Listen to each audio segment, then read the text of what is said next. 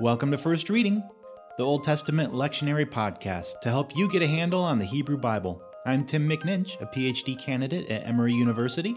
And I'm Reverend Dr. Rachel Wren, Lutheran pastor teaching biblical studies at Trinity Lutheran Seminary. So, here we are, in the Easter season, and as usual, the Revised Common Lectionary has taken away the Old Testament readings and placed in their spot New Testament readings from the book of Acts. Grumble, grumble, grumble. But here at First Reading, we're not grumbling about it much. We are rolling with it, and we will be giving you some resources for thinking through the Old Testament resonances behind the scenes in these readings from Acts. Hopefully this can enrich your understanding and sermon prep, and who knows, maybe some of these reflections will make it into your sermon. So Tim's up to bat for us this week, so what do you have, Tim? Well, before we dive into it, let's just remind folks that if you enjoy First Reading, Yes? you can help us keep it going by making donations through our website. Oh, yes. Any amount is appreciated, but if you're interested in setting up a regular monthly donation of $5 or more, we'd like to send you a nifty coffee mug as a thank you gift. You're really loving your coffee mug, aren't you, Tim? Yeah, it's a great mug. I use it almost every day. Anyway, the Acts reading, which is the first reading for April 24th, comes from Acts 5:27-32, which is a scene in Acts that's plucked out of a larger narrative about the persecution that's faced by that first generation of Christians in Jerusalem. After performing some healings and telling lots of folks about Jesus in the temple precincts, these apostles are arrested by the high priest's cronies and thrown into prison. But an angel frees them during the night, and sure enough, the next morning, there they are again in the temple courtyard, telling everyone about Jesus, while the prison guards and priests are meanwhile trying to figure out how they got out of a still locked and guarded prison. Yeah, it's told with a bit of humor at the expense of the priests. Yeah. Anyway, once the authorities figure out that their fugitives are not in hiding, but are openly preaching about Jesus again in the temple, they escort them out yet again and bring them before the priestly council. And this is where the lectionary text picks up. In our reading, the apostles are defiant and courageous. Why were they disobeying the priests and continuing to preach and to heal in Jesus' name? Well, because they are obligated to obey God rather than human authorities. And they go on to preach the news about Jesus right to their accusers.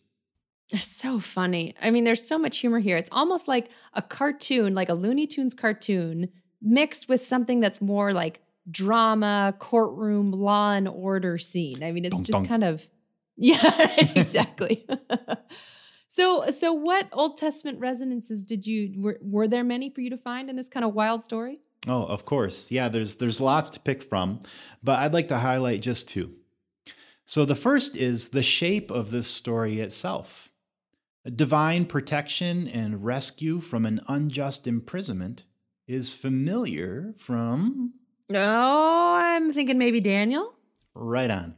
There are actually two stories in Daniel that are quite a bit like this. Chapter 3 is the tale of Shadrach, Meshach, and Abednego, who are wrongfully sentenced to incineration in a smelting furnace. But an angel intervenes, like in our story. An angel intervenes so that they don't even smell like smoke. They're brought out and confront their adversary with the message of their God. And then again, in Daniel 6, Daniel himself is wrongfully accused and thrown to hungry lions.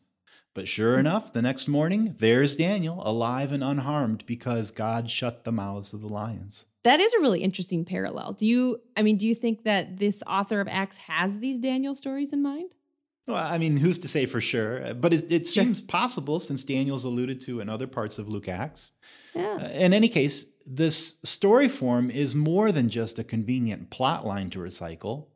It has a rhetorical edge to it that plays out both in Daniel and here in Acts. The experience of divine rescue invests these heroes with an even greater authority than they had before the ordeal.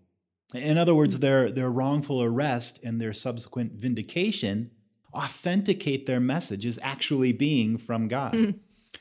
I mean, that's the takeaway from the epilogue to the Acts story, which comes right after the lectionary reading ends. The priestly aristocracy is furious at the apostles for continuing to defy the high priest's hush order about Jesus. But then another member of the council, a Pharisee as it happens, rather than a Sadducee, in fact, the famous Gamaliel, advises the rest of the priestly council to just let the apostles go, because if they really are from God, they'll be unstoppable anyway. That's fascinating.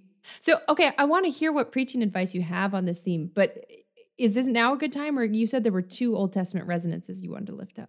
Yeah, let me get to the second one, and then I'll tackle preaching angles together. Okay. So when the apostles in this story, with Peter as their spokesperson, are defending themselves, they declare that the God of our ancestors raised up Jesus. And that term, the God of our ancestors, is a carefully selected divine moniker on the part of Peter and on the part of the author telling the story. I mean, he could have just said God or the Lord or God Almighty or some other name, but the God of our ancestors has a definite Old Testament ring to it. Yes, drawing on like the patriarchal stories and the Exodus especially too. Yes, exactly. And in fact, I would like to draw our attention to a particular instance of this term from Moses' call in Exodus 3. There, God encounters Moses in that burning, not burning up bush. And say that 3 times fast. Yeah, right. And God encounters him as the God of your ancestors. The God of Abraham, the God of Isaac, and the God of Jacob. And of course, God reveals to Moses God's proper name as well in that text, spelled with the tetragrammaton, Yod He Vav He, like YHWH. But when Moses objects, and here this is beginning in Exodus 3:13, that the leaders of his people probably won't believe that God has really appeared to him, God's instructions to Moses are to assemble the elders of Israel and say this to them, that the Lord, that's the YHWH, the God of your ancestors has appeared to me and has given me this message for you and for the Pharaoh. So what's more, God gives Moses a miraculous sign to validate that message, the stick that turns into a snake. Oh, okay. And here in Acts, when the elders of Israel don't believe the apostles, they recite to them that the, quote, God of our ancestors is the one compelling them to preach. And the whole angelic jailbreak thing is kind of like Moses' staff, right? A sign to validate their message.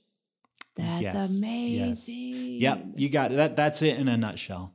Okay, so a story form that's like the rescues in Daniel, and a message about the God of our ancestors that references Moses.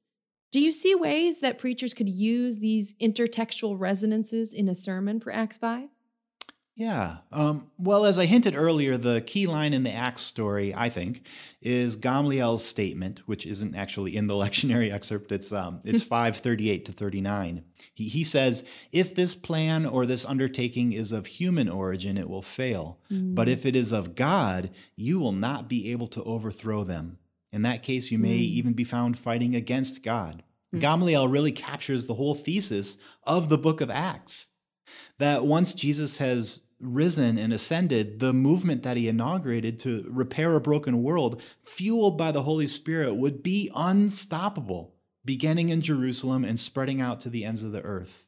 Every anecdote in Acts, I think, supports that irresistible outward push of the Spirit. And this episode is saying that even imprisonment can't stop it, because the energy behind this movement is none other than the God of our ancestors. So one productive angle on a sermon might be to preach hope for those who've been working hard for justice in the face of difficult obstacles and setbacks. Despite those setbacks, God will validate the faithful pursuit of justice as gospel ministry.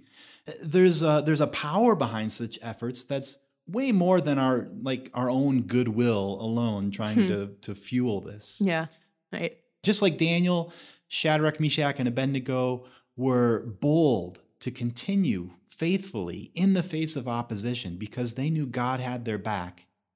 So Peter says, we are witnesses and the Holy Spirit whom God has given. So a sermon on this could talk about the way that we're not in this alone or having to do this on our own steam. Mm-hmm. Or a sort of different angle, a sermon could zero in on Peter's appeal to the God of our ancestors. Mm-hmm. Just like Moses established common ground with skeptical elders, Peter and the apostles weren't trying to create something new or divisive with their message about Jesus. They framed the gospel as an outflow of the spiritual heritage that they shared with their accusers in the temple. The same principle can be a basis for us to reach across perceived boundaries for shared mission. We pursue the goodness of God in the world as part of the same project that God inaugurated with Israel's ancestors. There's a basis here for, I would say, creative partnership between Christians from multiple denominations, or for interfaith partnerships between Christians and Jews, and with Muslims who also worship the God of Abraham, and really with people of good faith in any religious tradition who are seeking to transform the world for good. The mission isn't about us and our peculiarities. It's about the love poured out on the whole world by the God of our ancestors. And I think on that basis, we can look for the resemblance of God in all people and find ways for us to work together. That's such a beautiful idea, to focus in on that idea of the God of our ancestors as something that's ecumenical and actually bringing people to the table instead of excluding and say, no, it's just our ancestors that the God is God of. But no, it's our ancestors are others' ancestors as well. And that's a really beautiful idea. Fun. Well, thanks for searching out those connections, Tim. That was nicely done. Sure, no problem. Folks, that'll do it for First Reading. To learn more about our hosts and guests, visit us at firstreadingpodcast.com. All our episodes are there and are easily searchable with our handy-dandy search tool. You can also keep up with us on Facebook or send us an email to firstreadingpodcast@gmail.com. Thanks to all of our supporters, including Trinity Lutheran Seminary at Capital University, and thanks to you for listening. Until next time, I'm Rachel Wren.